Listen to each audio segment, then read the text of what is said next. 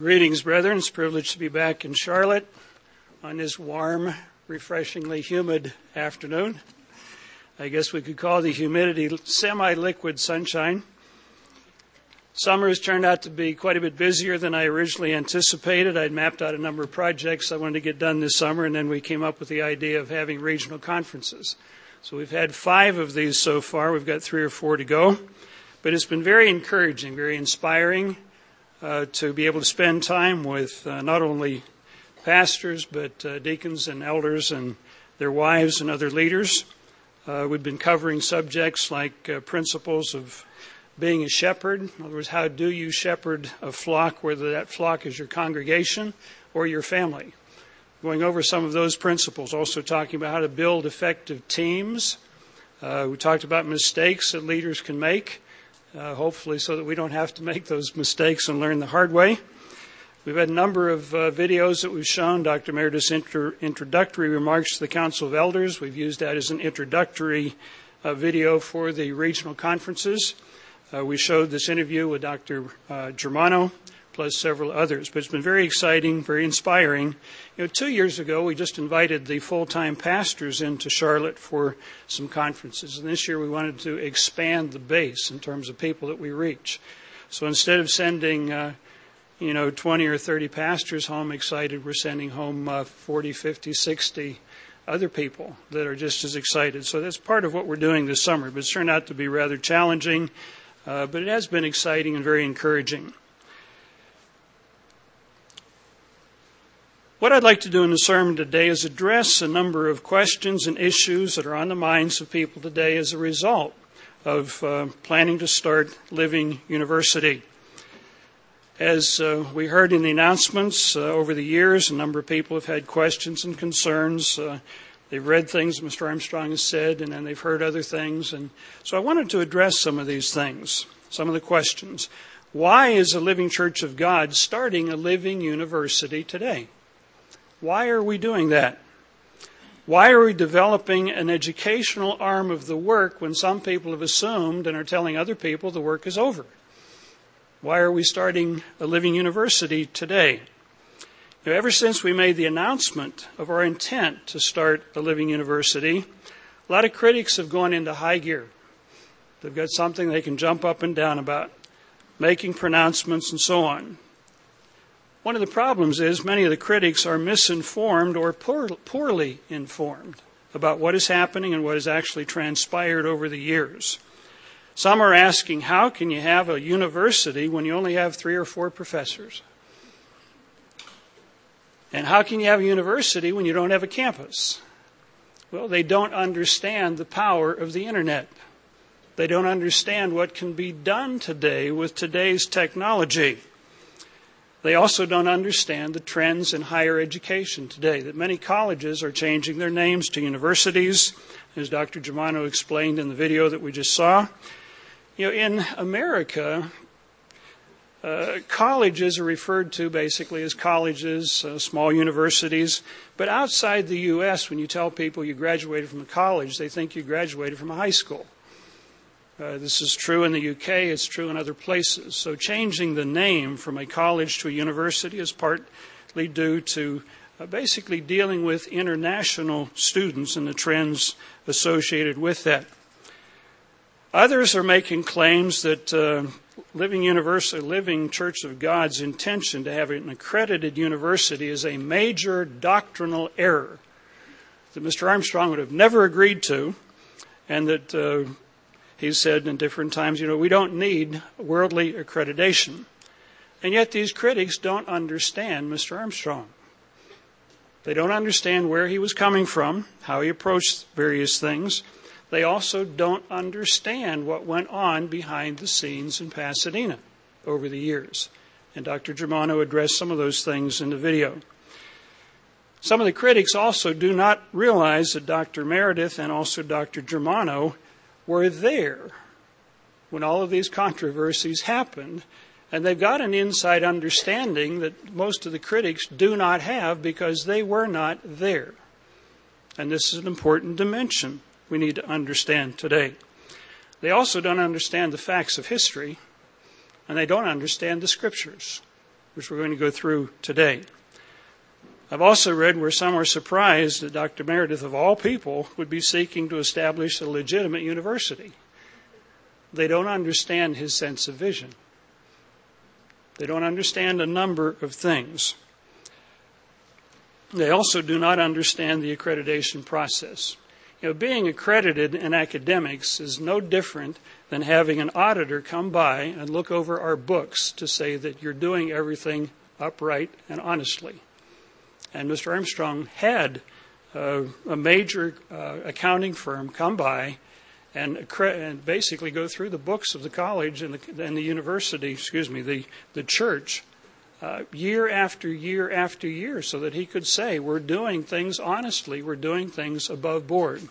And academic accreditation is really no difference. It's kind of like giving a good housekeeping stamp of approval to the operation of an educational institution. So what I'd like to do today in the sermon is really to kind of step back just a little bit and not just deal with the issue of accreditation, not just deal with the issue of Living University. What I'd like to look at is the role of education in God's plan. The role of education in God's plan down through history. I think if we can understand from a historical perspective how God has worked with people down through the centuries, we're going to have an understanding of why we are starting a Living University today. We're going to use the scriptures for these things. Maybe just a little bit of background. Over the years, I have noticed, because I came into the church some 40 years ago, I was in a graduate program at that time, working on a doctor's degree at a medical center. And that was taboo, almost. You're in Satan's world, in a Satan's university, studying evil things like medicine. Well, I was advised by a number of church members, you need to get out of that evil background. And I was concerned. So I got on a bus, went to Pasadena, talked with Mr. Meredith at that time, also talked with Dr. Hay, and they didn't tell me to quit. They said, you need to stay in your program. You need to finish. You need to get a degree. It's going to be useful down the road for accreditation and for other purposes. What I've noticed over the years that the Church of God has had kind of a love-hate relationship with higher education, especially worldly education. It's interesting how Mr. Armstrong founded 3 colleges, 3 institutions of higher education. And he used the title of being the chancellor of ambassador colleges. And he used it proudly. It was an accomplishment. He also mentioned from time to time how we had students and faculty that came to Ambassador College from prominent institutions in the world. And he didn't hide that fact. He said they came to Ambassador College, as I mentioned in my interview with Dr. Germano. I came to Ambassador College to learn what I didn't learn, to see a missing dimension in education, to come to understand that. So we were doing things in a very positive way. But there was also this undercurrent. Well, if you've had worldly education, then that's waste of time, that's no good. But almost all the opportunities I've had serving in the Church of God have come in many ways because of the educational background that I had before I came to Ambassador College. And we'll see that this is not something unusual in the way that God has worked with people down through history. But I just wanted to cover some of these things because I think we need to look at some of the skeletons in our closet from time to time and recognize what is there and understand perhaps why it is there. Our concern with higher education in the world is not unique to the Church of God. If you've had any experience with other Bible-based religious groups, many of them have concerns about worldly education because of the secular drift of worldly educational institutions, because of their anti-God, anti-Bible approaches. But that doesn't mean that the skills that you'll develop there and some of the knowledge that you'll be exposed to is all bad. So as we launch the Living University, I think it's appropriate that we really talk about some of these issues. But what I'd like to do in the sermon is focus on the role of education, how God has used education down through history in preparing people to serve in the church and to lead his people. What I'd like to do is look at some examples from the Old Testament as well as examples from the New Testament, and also talk about then what we're doing today and what has been done in history. If you go to Genesis chapter 2, just to notice how God began working with Adam and Eve in the Garden of Eden. And again, we have to read between the lines in some of these scriptures, but the principles are here. God created Adam and Eve, placed them in the Garden of Eden. As we begin reading in verse 15 of chapter 2, it says, God took man, put him in the Garden of Eden to tend it and keep it. So he was given a job. Now, if Adam was created as an adult and he's given a job, hasn't grown up watching people do it, he would have to have been instructed. Adam, this is a shovel. Adam, this is a rake. Adam, this is what you do with those things. You do this with your children. You have to explain to them how things are done. So Adam was given a job, so then that would entail having some instruction. That instruction would have come from God the Father. It also mentions in verse 16, the Lord God commanded the man, saying, of every tree in the garden you may freely eat. Now he would have had to explain what a tree was and what the different kinds of fruit were. So there's instruction involved here. Of every tree you may freely eat, but of the tree of the knowledge of good and evil you shall not eat, for in that day you shall surely die. So Adam was given a choice. Now to make wise choices, you've got to be informed. If you make the wrong choice, this is what's going to happen. If you make the right choice, this is what's going to happen. So by the very fact that God gave Adam and Eve choices to make, it implies there was instruction and teaching there. So they could make wise choices. If you were given a choice to make and nobody instructed you about how to make it, how to approach it, how to go through the situation, you'd probably make all kind of crazy choices. Well, nobody told me. But God did tell people. He told Adam and Eve. He gave them a choice, gave them a job. Mentions later, a couple of verses 19 and 20, out of the ground the Lord made every beast, and he brought them to Adam to see what he would call them. Now, did Adam just pull names out of the air? Well, I'm going to call this one a giraffe. I'm going to call this one something else. He probably asked God, well, why did you create that thing with that long neck? Why does it have a long neck? Well, because it's going to trim the trees. It's got a long neck. Why did you create these other things that crawl along the ground? God probably explained to Adam what they were doing, what their job was, because his job was to dress it and keep it, take care of these things. In one sense, if you look at this verse, couple of verses here, Adam was doing an environmental inventory, finding out what was in the garden, asking God why it was there. He was supposed to manage it then, so he'd have to know why it was created, what it was supposed to do. Again, we're reading between the lines. But the implication, being given a job and to make choices, God would have had to teach them and tell them and explain to them a number of things. The point I'm making is God obviously educated Adam and Eve. He gave them instructions, gave them teaching so that they could do the job that they were supposed to be doing. In Genesis 3, verse 8 to 10, Adam and Eve made some wrong choices. Then they discovered they were naked and then they hid in the bushes. In verse 8 it says, and they heard the sound of the Lord walking in the garden in the cool of the day. And Adam and his wife hid themselves. And the Lord called to Adam and said, where are you? He said, well, I heard your voice. Now, was God just taking an evening stroll? Or was he walking, or was this part of his habit to walk and talk with Adam and Eve in the evening? How was your day? What did you learn today? Here's what you're going to be doing tomorrow. There was probably dialogue between God and Adam and Eve. And that was probably an instructive dialogue. If you've had children and you work with them growing up, you'll walk and talk with them and you'll coach them and advise them. And if you young people will take advantage of talking with your parents, Mom, Dad, do you have any advice in this situation? Oh, thank you for asking. Thought you never would. We can learn and grow as a result of these instructive dialogues. But God is in the educational business. He educated Adam and Eve, and we'll see that he did that down through history. In Genesis 12, when God began working with Abraham, or Abram, in Genesis chapter 12, just to notice something.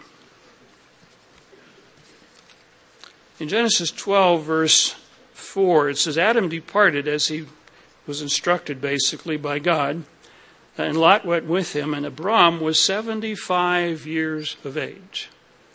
God began working with Abraham, or Abram, when he was 75 years of age.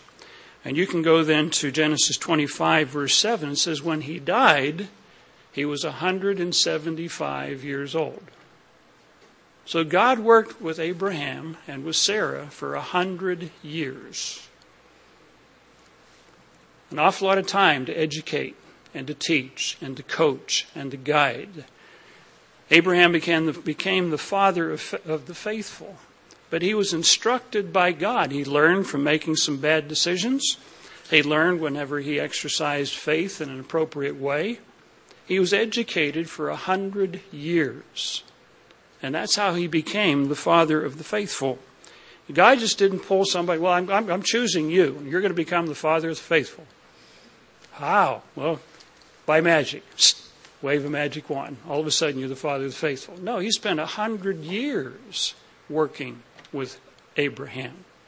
Teaching, training, educating, coaching. God is in the educational business. Abraham and Sarah both learned as a result of making decisions, making choices, just like God gave Adam and Eve the opportunity to make a choice. Notice next with Moses in Exodus chapter 2. Again, we're skipping over things, but I just wanted to pull out some very obvious examples. The Israelites had gone to Egypt. Things had changed. They'd become slaves in Egypt. God planned to deliver them from Egypt. And he just didn't come down and start doing things all of a sudden. He began working with a little boy by the name of Moses, latter part of chapter 2. It says the Pharaoh's daughter found this little baby floating in a basket. In verse 9 it says Pharaoh's daughter said to the child's sister, go find your mother, find the child's mother. Take this child away and nurse it for me, and I will give you wages. So the woman took the child and nursed him. And the child grew, and she brought him to Pharaoh's daughter, and he became her son. So she called his name Moses, saying, because I drew him out of the water. Moses was then raised in the house of Pharaoh. Egypt was the leading nation on the face of the earth at that time. Moses, the individual who God was preparing to lead the Israelites out of slavery and out of Egypt, received an education in the house of Pharaoh. He was raised as a prince. He was raised as a prince. He would have been educated. In Acts chapter 7, verse 22, it mentions that Moses was learned in all of the knowledge of the Egyptians. Worldly education. But God worked it out that way. Moses got the best education in a worldly sense that was available on the face of the earth at that time. History suggests that Moses was also a general in the Egyptian army. He would have learned about logistics, how to move large numbers of people and materials. Because that's what armies do. That's what generals do. I was reading there's a biography, I think it was, about Dwight Eisenhower. He graduated from West Point between World War I and World War II.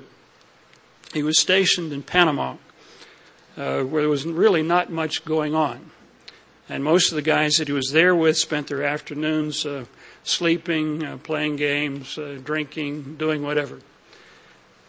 He had a commanding officer in Panama that recognized Eisenhower's ability. Said, this guy's got potential. And he began coaching him.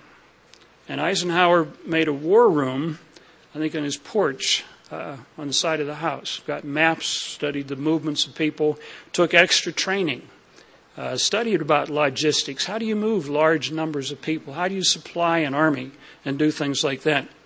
He went through some additional training, and when World War II started, Eisenhower was ready. He'd been prepared for what was coming.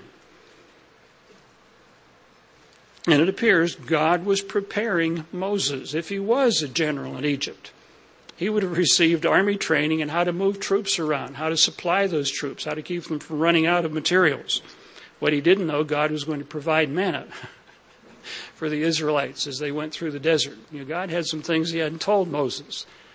But the point I'm making is Moses was learned in all of the knowledge of the Egyptians. When you read through Leviticus, you find Moses recording principles of public health that were way ahead of his time. He talks about washing in running water, not stagnant water.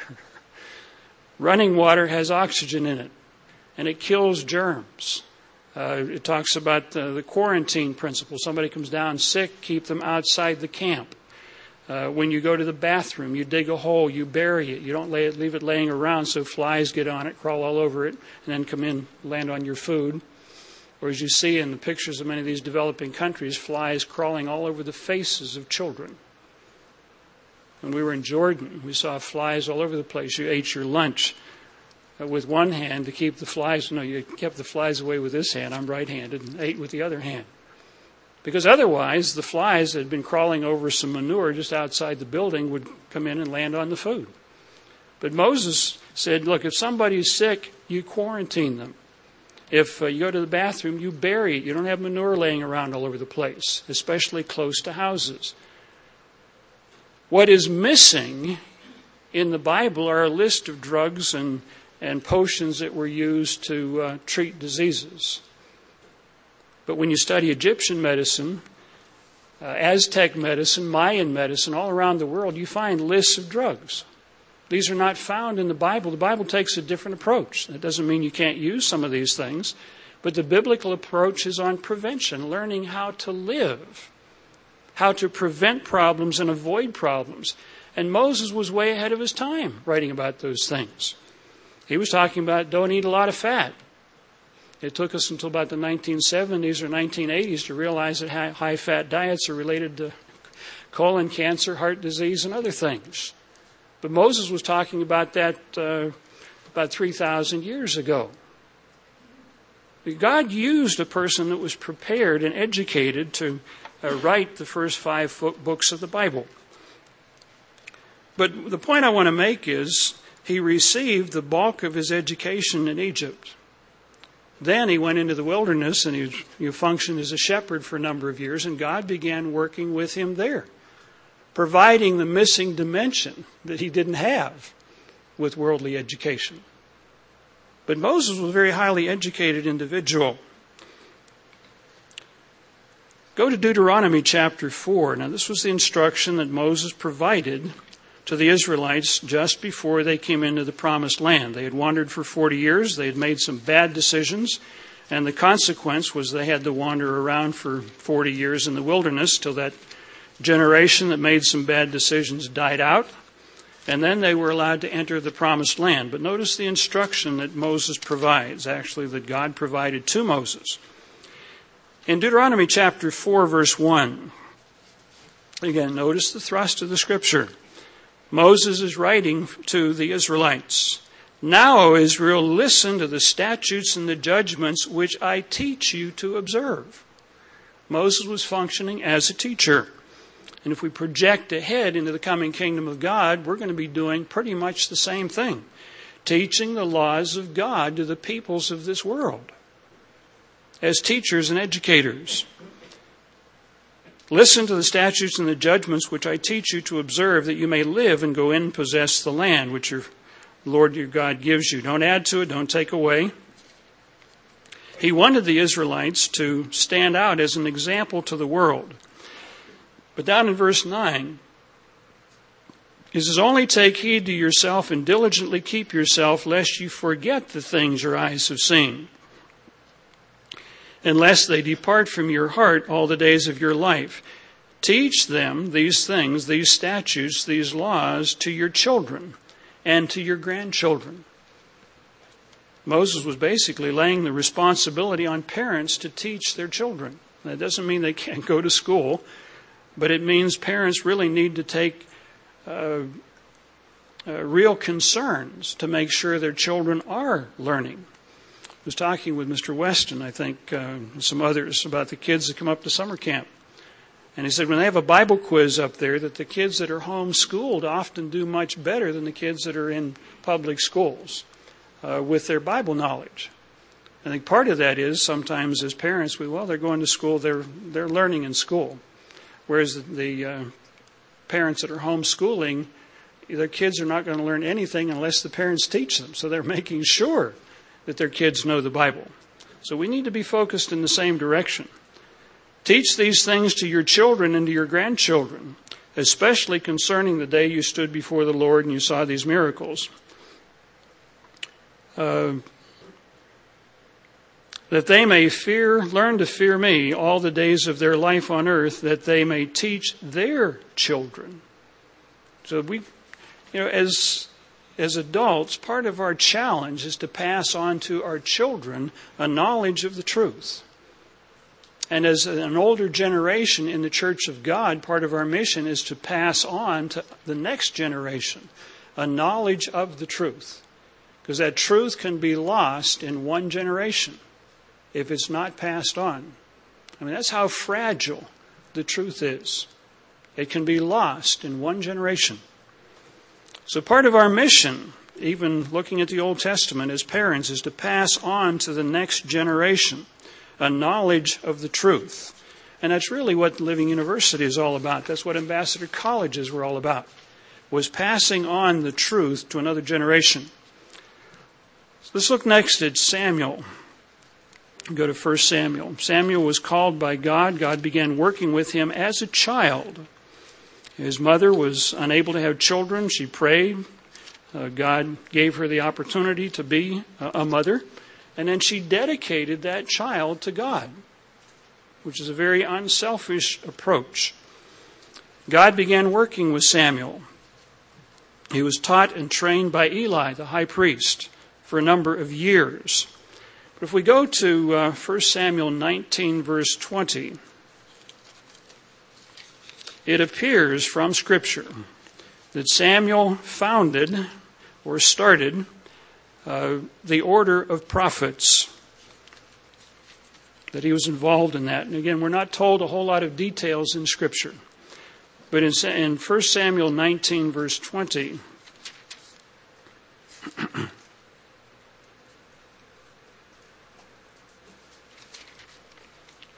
let me get in the right book and then we'll be on the same page.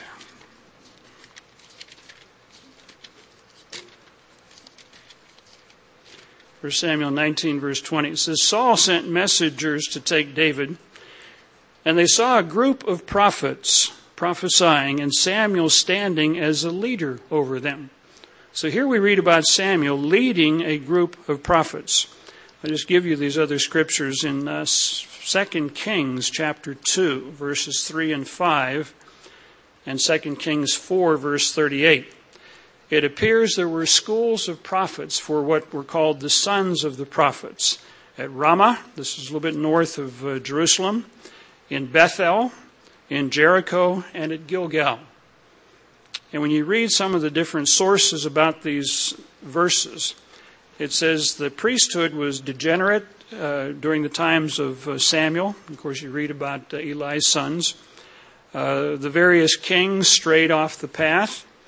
And it appears that Samuel initiated these schools as kind of a moral check on both the kings and the priests. And it was the prophets that stood up and said, you shouldn't be doing that. You disobey God, you're going to go into captivity. They had a big job, and it was a very thankless job. Some were thrown in prison. Some were killed as martyrs because they were telling the leaders of the nation, you're off track. There's going to be consequences.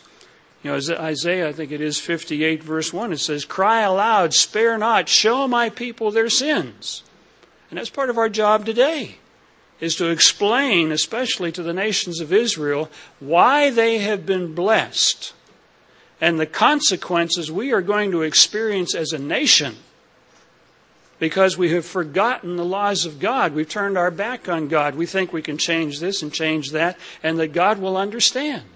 That He's just so loving and so merciful that we can do pretty much whatever we want as long as we use God's name there.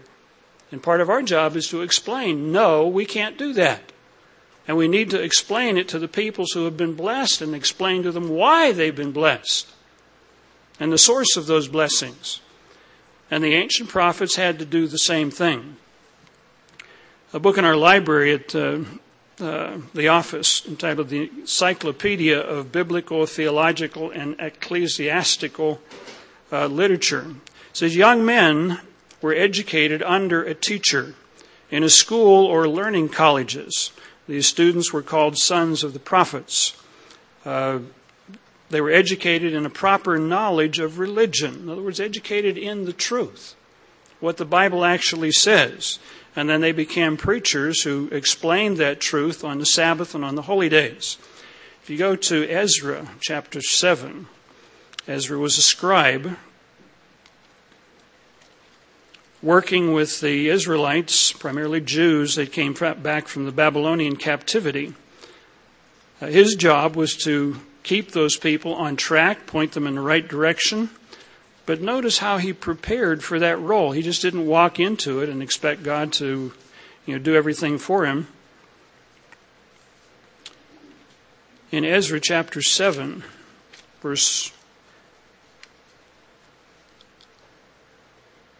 start in verse 6. It says, "This Ezra came up from Babylon, and he was a skilled scribe in the law of Moses, which the Lord God of Israel had given."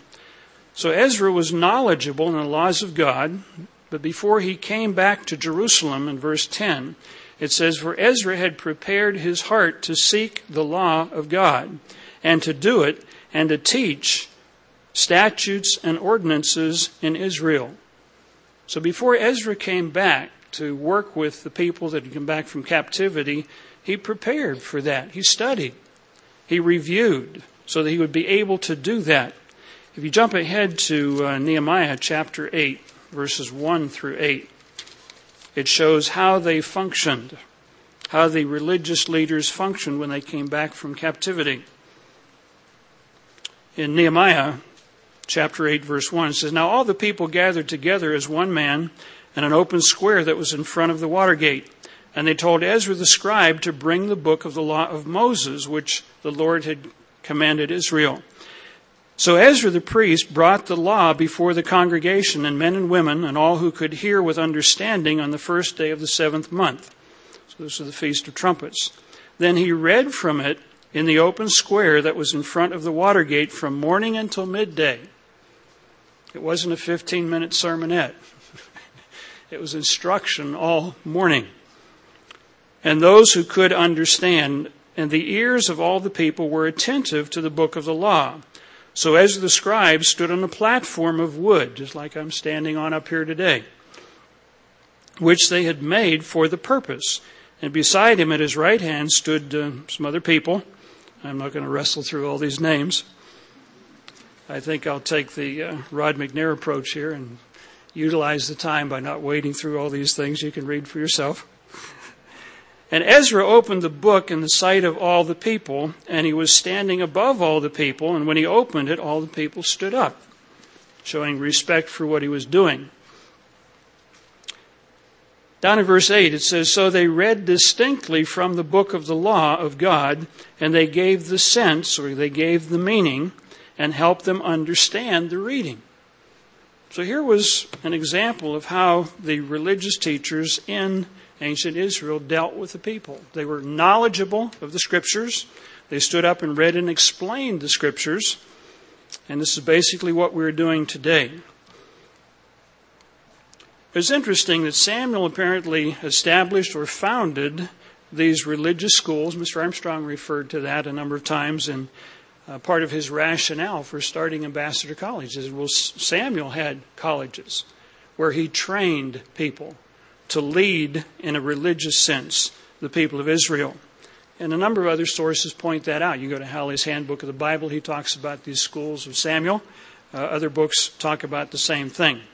And it appears these young men were basically in their late 20s, say 25 to 30. They spent considerable time learning the Scriptures so that they could explain the Scriptures. And we'll see that this is something that has transpired down through history following this example.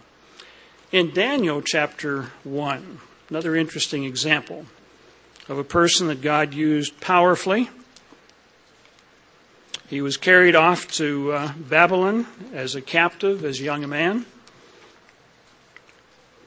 And we're told in verse 2, 3, and 4, actually start in verse 3, it says, the king instructed Ashpenaz, the master of the eunuchs, to bring some of the children of Israel and some of the king's descendants and some of the nobles. Young men in whom there was no blemish, they're very sharp looking, but good looking, gifted in all wisdom. In other words, they were sharp young men. They were intelligent, possessing knowledge and quick to understand, who had the ability to serve in the king's palace. So he chose to work with a group of young men from the captives whom they might teach the language and the literature of the Chaldeans. This is worldly education. But they were taught the language of the people that they were going to live amongst, taught about their culture, so they would be able to effectively understand these people. And the king appointed them, and a meal and so on they didn't eat. But the point is that Daniel was given a worldly education, then God began working with him later and opened his understanding. Notice in Daniel chapter 9, that Daniel was also studying the Scriptures that he had available to him at that time, in addition to being taught the knowledge of the Chaldeans. Chapter 9, verse 1. In the first year of Darius, the son of Ahasuerus, of the lineage of the Medes, who was made king over the realm of the Chaldeans, in the first year of his reign, I, Daniel, understood by books the number of the years specified by the word of the Lord, given through Jeremiah the prophet. So he was studying the Scriptures. He understood that after 70 years that they would be restored back to Israel, or to Jerusalem. So he was studying the Scriptures. He wasn't just sitting there, twiddling his thumbs and maybe praying once in a while. He was actively involved in studying the Scriptures. He was a highly educated individual. What we find through the Old Testament, I think it's interesting and instructive, that God prepared Moses in Egypt to lead the Israelites out of Egypt, and he used a man who was educated and learned in all of the knowledge of Egypt. Now, the Egyptians were pagan. They had a bunch of problems, but God used that background. If he was a general in the army, he was also trained in moving people. And that was all before God began to work with him.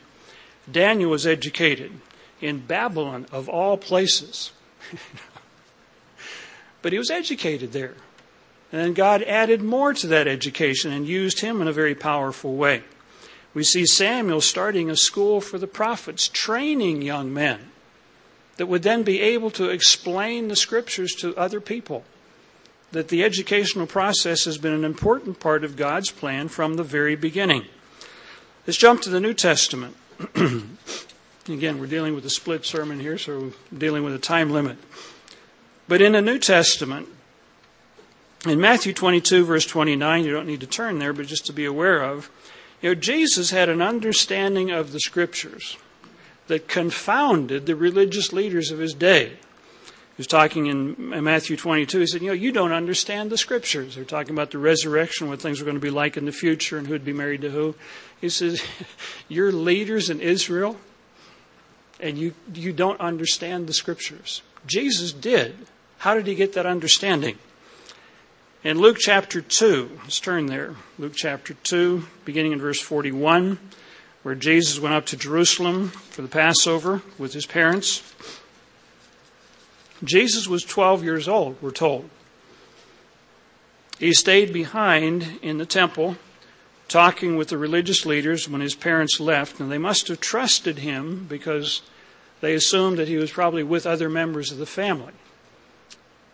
So apparently he was mature enough at age 12 to be trusted by his parents. I don't think he was just out running around doing his own thing. And, where's Jesus? We got to go. We'll just leave him. That wasn't the story.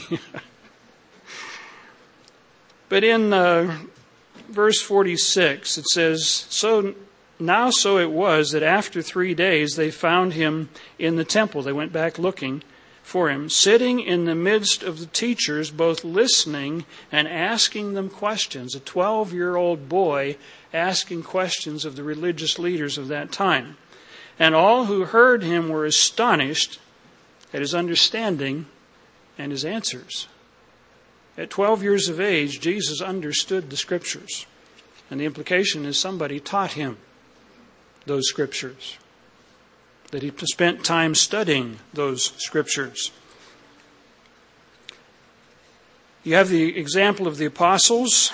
They were trained for about 3.5 years by Jesus Christ, then sent out in a group of 12 in Luke 9, verses 1 to 2. Jesus sent out 12, and then in Luke 10, verse 1, it says he sent out 70 others. So Jesus apparently was busy training people. Training a group of 12 as the apostles, then sending out 70 more. He was a very busy person training people to establish the early New Testament church. In Acts chapter 4, some comments are made here that we've got to be careful we don't take out of context. We need to consider them in the overall context of other scriptures and other people that are talked about. One of the criticisms of the apostles is mentioned here, Acts 4, verse 13. It says, now when they saw the boldness of Peter and John and perceived that they were uneducated and untrained men. In other words, they were not trained as rabbinical scholars, but they had been trained by Jesus Christ for 3.5 years.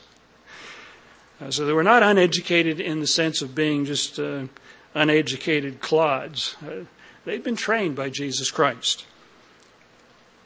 But they were uneducated according to the rabbinical tradition. They marveled, and they realized that they, the apostles, Peter and John, had been with Jesus. So they'd been trained by Jesus Christ. If you look at Paul as an example, in Galatians chapter 1, verse 14, Paul gives a little bit of insight into his background. You know, Paul was a very highly educated individual. Got most of his education prior to his conversion through worldly sources. Galatians chapter 1, verse 14, it says, I advanced in Judaism beyond many of my contemporaries in my own nation, being more exceedingly zealous for the traditions of my fathers. Other scriptures indicate that he was trained at the feet of Gamaliel, probably the leading theologian in Jerusalem at that time, and he probably spent a number of years being trained by Gamaliel. So he was highly educated. Paul came from Tarsus, which was the seat of a major university in the ancient world. So he came from a university city. Paul was able to quote Greek poets. And in Acts 17, he talked to the leaders in Athens, and he used various phrases that the educated people of that time would have understood. So again, God was using a person who received a worldly education, then God began to work with him. In Galatians here it mentions that in verse 12, he says, I neither received, let's start in verse 11. So, but I make known to you, brethren, the gospel which was preached to me is not according to man, for I neither received it from man nor was taught it, but it came through a revelation of Jesus Christ. It mentions that after he was converted, it says in verse 17, I did not go up to Jerusalem at that time, to those who were apostles before me, but I went to Arabia. And the implication, he was taught by Jesus Christ in Arabia for about 3 years, then came up to Jerusalem, the next verse, verse 18. After 3 years, I went up to Jerusalem to see Peter. He remained with him for a couple of weeks to make sure that what he was teaching was correct, and then he went other places.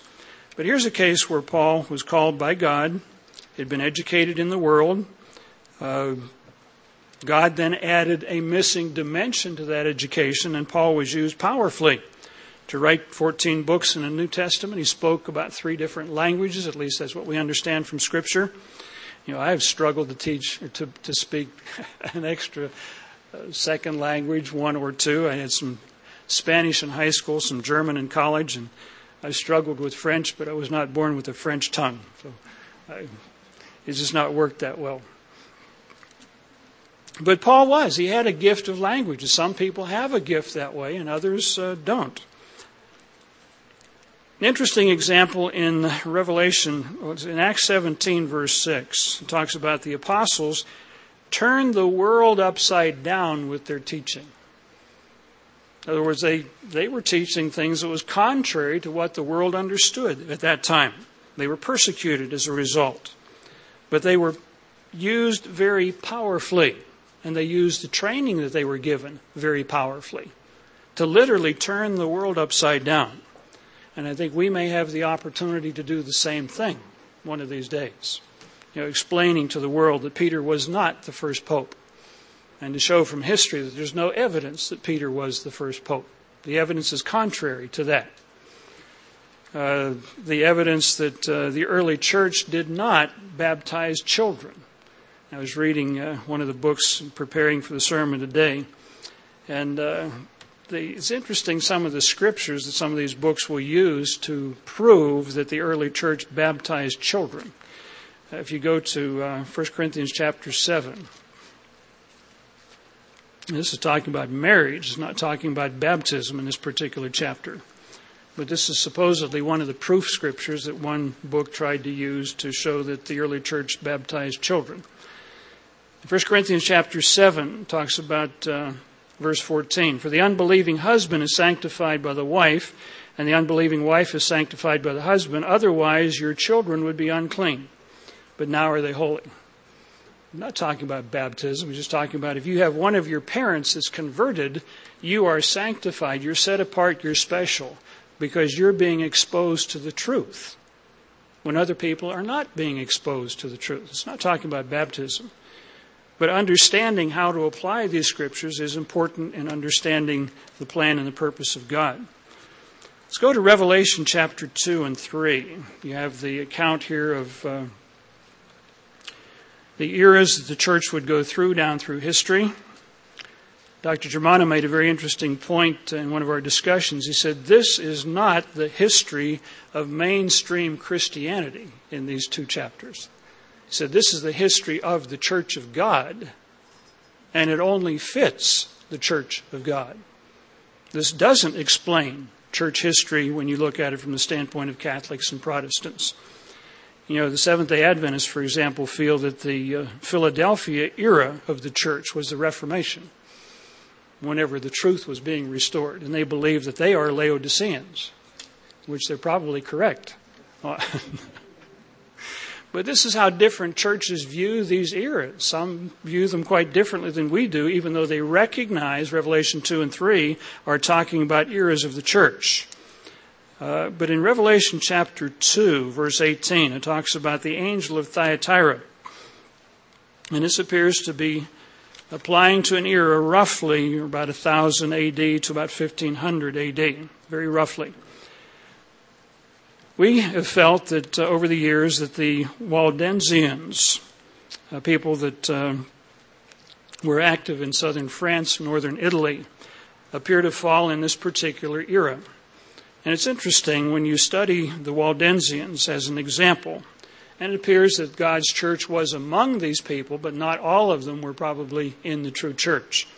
When you study their beliefs, they taught against idols, against indulgences, against confessions, against purgatory, against prayers for the dead, against crosses, against relics. And you would go through these old churches, cathedrals in Europe, and they're all filled with all these things, idols and relics and everything else.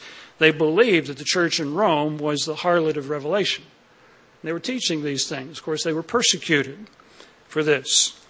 But what's interesting is these Waldensians seem to retreat up into the valleys of the Piedmont. These are, you might say, the foothills of the Alps. And just across the Alps into France, you had Albigensians, Cathars, people like that appear to have some very, very similar beliefs. But what's interesting is these Waldensians retreated up into these valleys that were very difficult to get into.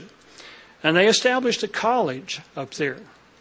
A couple of years ago, I was there with Ray and Rhonda Clore, and we actually saw the buildings that were at least in the same area as this college. A little sign there that says college up these stairs.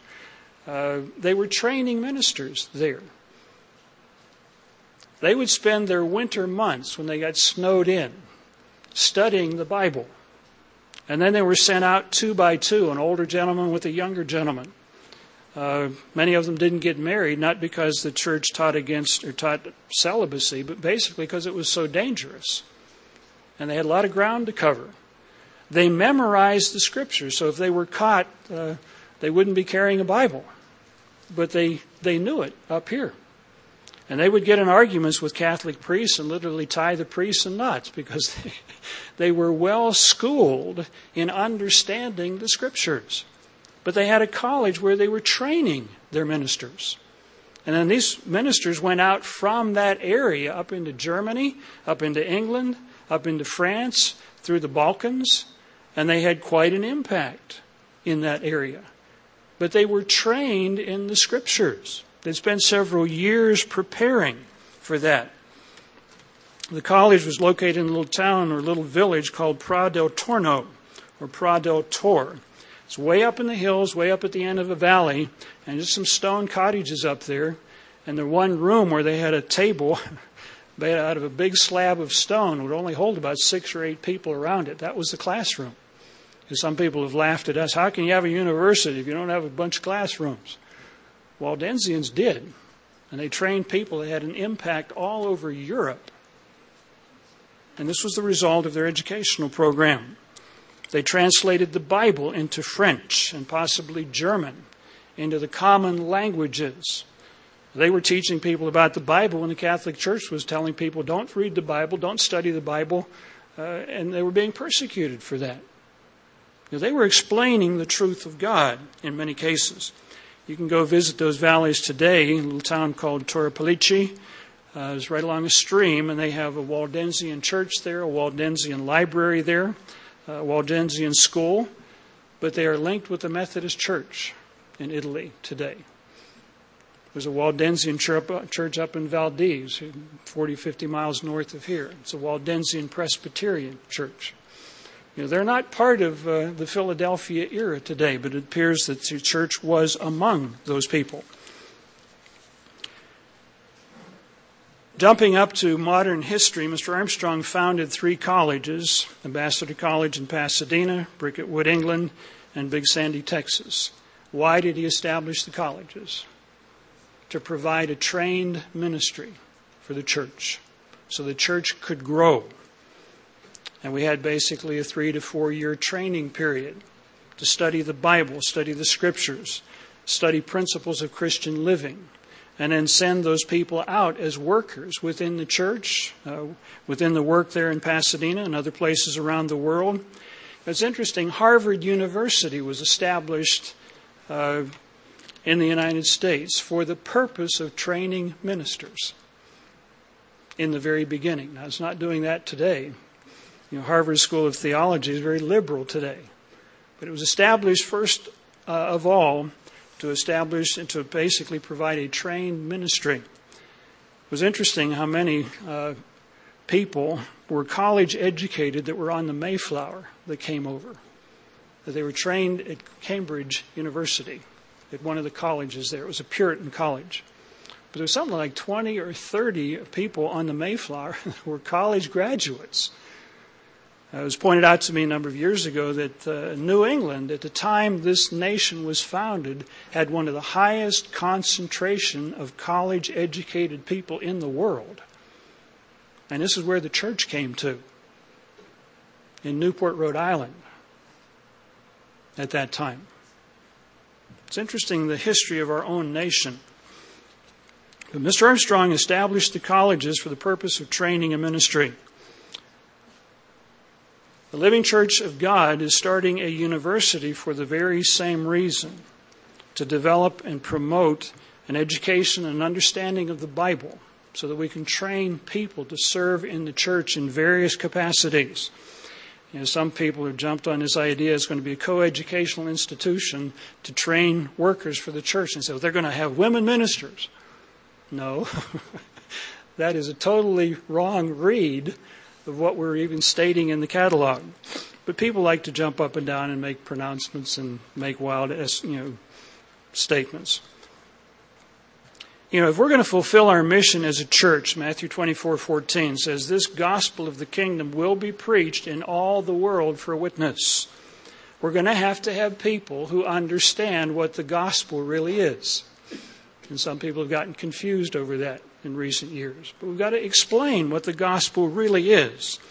If we're going to feed the flock that responds to our preaching, we're going to have people that are trained and able to explain the Scriptures. And this is not just preachers. If somebody sits down with you as a woman over coffee and they ask you about your beliefs, can you explain those beliefs logically and clearly from the Scriptures? If we are going to fulfill our mission of crying aloud and sparing not and showing this nation what we're doing wrong, we're going to have to understand the prophecies. We're going to have people that understand the prophetic Scriptures and can explain them properly. We're seeing the Bible under attack today. Part of our classes are going to be designed to show people how to defend the Scriptures and how to explain that the Bible is totally different from other quote-unquote religious texts. We need to be able to explain those things.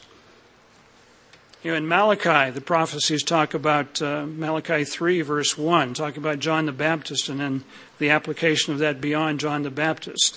It says, I'm going to send my messenger to prepare the way of the Lord, to prepare the way for the return of Jesus Christ, to point people back to the Scriptures and explain to them the prophecies of the coming kingdom of God.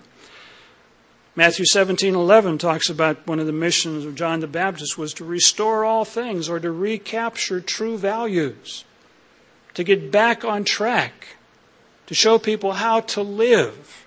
This is part of our mission today. In Isaiah 30, verses 20 and 21, talking about the coming kingdom of God, it talks about people will see their teachers, and their teachers will say, this is the way, walk you in it. Now, you can't explain that if you don't know it. And it's going to be hard to convince people to do it if you've never done it. Education has got to be part of our process as we prepare for the coming kingdom of God, pointing people back to the Scriptures. Proverbs 1:7, where it says, the fear of the Lord is the beginning, the starting point of knowledge. What biblical principles are in the Bible for entertainment? What biblical principles are in the Bible for agriculture, for economics, for education, for science, for nutrition, for health? We've got to get back to the book, back to the basics. And this is going to be one of the exciting things of developing classes based on the Bible. I remember telling one individual that asked me to come to Big Sandy to teach at the college down there in the 90s. I said, we could develop a health education program based on the Bible. And then I found out they didn't want to use the biblical principles. They didn't want to use them. They wanted to get away from them. And as a result, the college wound up closing. What I wanted to do in the sermon today is merely go through and look at from the standpoint of history and its standpoint of the Scriptures, how God has used education down through the ages, working with Moses, working with Samuel, working with Daniel, working with Paul, and working with the early church, and how that has been used by God's people down through the ages. We're starting Living University today basically to equip more laborers, to prepare people to serve more effectively those that are called into the church today, but also to prepare the way for the return of Jesus Christ. when we're going to become teachers and educators that'll go probably fan out all over the world, filling this world with a knowledge of the truth, as we read about in Isaiah 11. We're hoping to build a university that is really going to reach the whole way around the world. Instead of bringing people into a place where you got to go through immigration processes and passports and visas and all that stuff, you turn on your computer, you press a button, and there's the class material. And people can stay in their homes in South Africa, in Australia, New Zealand, wherever, and have Dr. Meredith explaining the scriptures to them and learning about God's way of life. So I would encourage you, instead of listening to the critics that are jumping up and down, why are they starting a university when the work is over? Well, the work is not over. There's a door that is open to us today that the apostles did not have. The internet goes the whole way around the world, into China, into the Middle East, into all of these places. Don't listen to the critics. Let's be thankful. Let's be thankful and appreciative and excited about the opportunity that God is opening up to His church today to start a university that has the capacity of reaching everyone on the face of this earth. It's exciting.